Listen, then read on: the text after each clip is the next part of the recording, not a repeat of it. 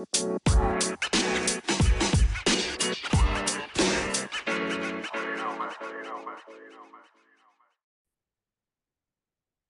welcome to the Relentless Positivity Podcast. I'm your host, Joe Martin. Thank you so much for tuning in. I appreciate your time. So I've been working on my next book. So my last one was Amazon bestseller. Shocker.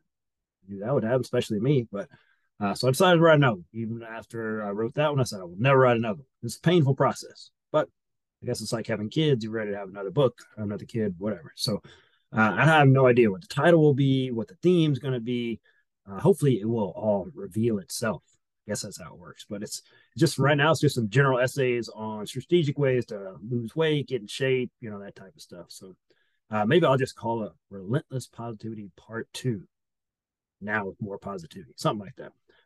In that spirit, I want to go over a couple of chapters from the last book, Relentless Positivity, the Amazon bestseller. Maybe you've heard it.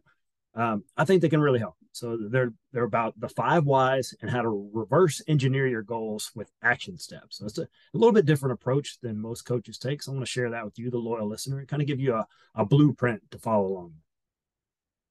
We'll start with the 5 whys. You may have heard this before, but maybe not. So you need to start with a compelling goal. Everything starts with that compelling goal. So what is your why?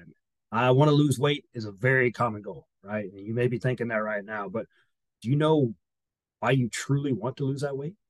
You need to dig down deep and find the real reason why you want to reach that goal. There's a true reason down there, and it's your job to find it. So I like to take my coaching clients through something called the 5 whys exercise. And I learned this from Precision Nutrition. It's a certification I went through. So the basic premise is start with a goal and then try to go 5 whys deep with it. WHY, by the way.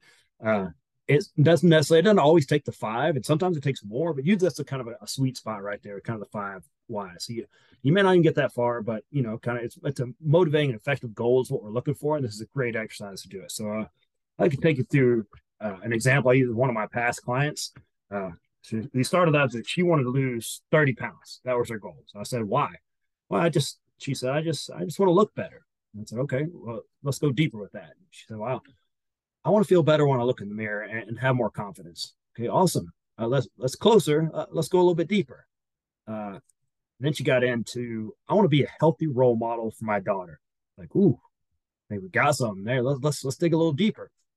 And then she hit me with this one. I want to lose this weight because I was overweight as a kid and was constantly bullied for it. I developed an unhealthy relationship with food and exercise, and I will not pass that on to my daughter. I will lose this weight the right way and model good behavior for her. Man, I said, wow, I think we got it. So that was a powerful goal for her from that moment on. And compared that raw emotion of that last statement, that I will lose this weight the right way and model good behavior for her, to I want to lose 30 pounds. There's no emotion attached to it. There's nothing attached to that. And it's probably a goal you've had before and you probably hadn't reached it because it's just kind of out there. It's kind of generic. You need to put some emotion behind it. And that's what we're looking for with these 5 whys. And it's not an easy process. And actually it can be pretty painful to go through for a lot of people, especially when those like deep-seated emotions that have been with you a long time, especially since childhood. But it's such a potent method of goal setting. It can be life-changing. It's something you really need to try. So that's your homework, is find out what your number one goal is. Right? You may know what that is, and then forge down deep. Go through those whys. Go down deep and find something that taps in your emotion, the way you can tie that back into your original goal. And it doesn't have to be a negative emotion. As humans, we're either looking to avoid pain, like the example she gave out there, or seek pleasure. And your deep emotion might be tied to seeking pleasure, and that works too. That ties into deep emotional ties right there. So just next, you want to, once you do that, find it, write that goal down, put it somewhere you'll see it every day. And every time you look at that goal, you remind yourself why you want it so bad. That's where we're going to start. Okay. And once you got that goal, then we're going to reverse engineer. We're going to break it down. So when you get to the point, the next is you take it in the lab and you start to reverse engineer. You may have heard of that term before. So you want to break your goal up into smaller, more manageable habits and actions that will lead you to success. So you have the goal, but how do you get there? That's the most important part. The goal, that's great, but without a blueprint to get there, kind of worthless, right? So you want to start by picking out about 3 to 5 habits or actions you will need to complete to reach your goal each week. It could be things like exercising 3 days a week, eating out for lunch only 1 day a week, replacing soft drinks with water, that type of stuff. So if your goal is weight loss related, you will need to make adjustments in nutrition. It's the way it is. There's no other way around it. And if you obviously you have a performance related goal, like going to run a 5K, you're going to need to exercise. Those are pretty obvious. So those are kind of generic ones, but kind of break down what are the action habits you need. After you identify these habits, write down the name of someone who you believe can help you reach those goals. That's an important step a lot of us skip. So, and it could be a coach, a friend, a spouse, a group, or whoever you think needs to be part of the process. Hey, ideally, you're going to have your spouse or significant other in there because that'll make it so much easier. But be prepared to go alone if necessary. They may not be ready to make that life change with you, and that's okay. All right. If they're not there, it's okay. You can go on without. We'll be ready for that. And then let's start breaking it down even more. So what do you need to do in the next 72 hours to get started? So I think a lot of us, we have these plans, but we don't put time on it. And we're just like, well, it'll happen. But if you say in the next 72 hours, what do I got to do to get started? It could be something so small, but you got to get it. Put that down, and putting a time cap is going to be huge for that. And what does progress look like in the first week? Is it a pound lost? You completed 3 workouts, you ran around the block. What does progress look like? How can you tell if you're on the right track if you don't do that? So next, lay out what your first month looks like so you can finally keep yourself on track. What does that first month look like?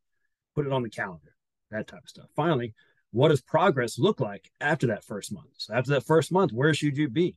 Because you don't want to turn around 6 months and be way behind your goal after 1 month. If you're not on track, then we need to make some adjustments, right? So that's why you check in 72 hours, 1 week, and then 1 month. That's a good place to get started. So, and if I'd like to tell you about the woman I was talking about earlier who wanted to lose 30 pounds because she was bullied as a kid and didn't want her daughter developing those bad habits. She didn't lose 30. She ended up losing 42. Oh, in the end, her success was driven more about being focused on creating good, sustainable habits than just on the weight loss side. I think that was super important. And we decided that would be a better route for her. And here's some of the habits she nailed. So if you need some examples, here's some of the habits she instituted and worked really, really well for her. So eating out less, cooking at home more, and involving her daughter in that process of cooking as well.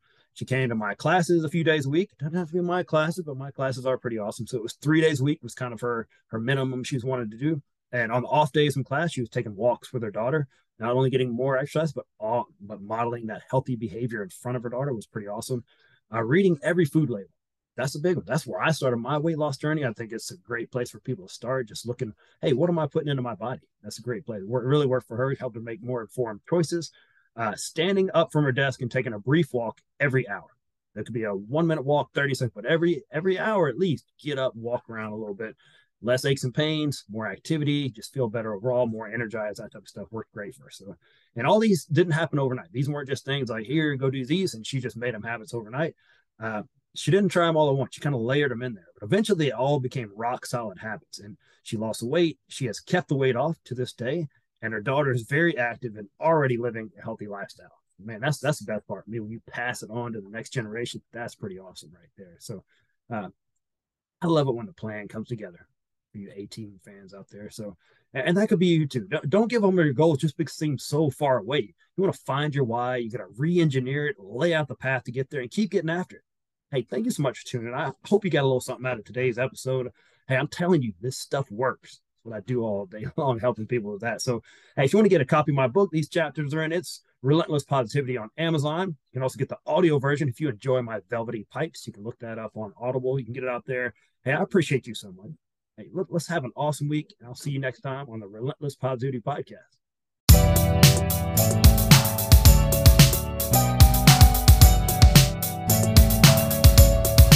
Wow, what a great episode. You just share that with somebody. I'm going to share with you some awesome sponsors. McWilliams Marketing. They can help your business grow. Regardless of the size of the project, you're going to get a solution that is specifically created for you and your business. No cookie cutter, one size fits approach here. So Amy and her band of fearless marketers can help you with all that stuff that you think you can do, but you're not really that good at it. You don't have time for it. They can do that. They're the experts. It's what they do. Web design, online conversion optimization, SEO, graphic design, marketing, page management, all that stuff. Go let them do that. Don't handle that yourself. Go check them out at McWilliamsMarketing.com. See what all they can do. They're amazing people. Teak Patnick with Patnick Realty. He really does it all in the real estate world. General real estate sales, acquisitions, property management, investments, all that good stuff. You're not just a transaction fatigue. He really wants to build a relationship for life with you. He has built his whole business on prayer, hard work ethic, honesty, and results. You can trust Pat Nick Realty with all your real estate needs. Hey, I trust my brother from another mother, Teak, and you should too. Give him a call, 256-694-0117, or email him at teak@patnickco.com. Hey, these are awesome businesses. Go support them. They're out supporting positivity, and they will do you right. Have an awesome day.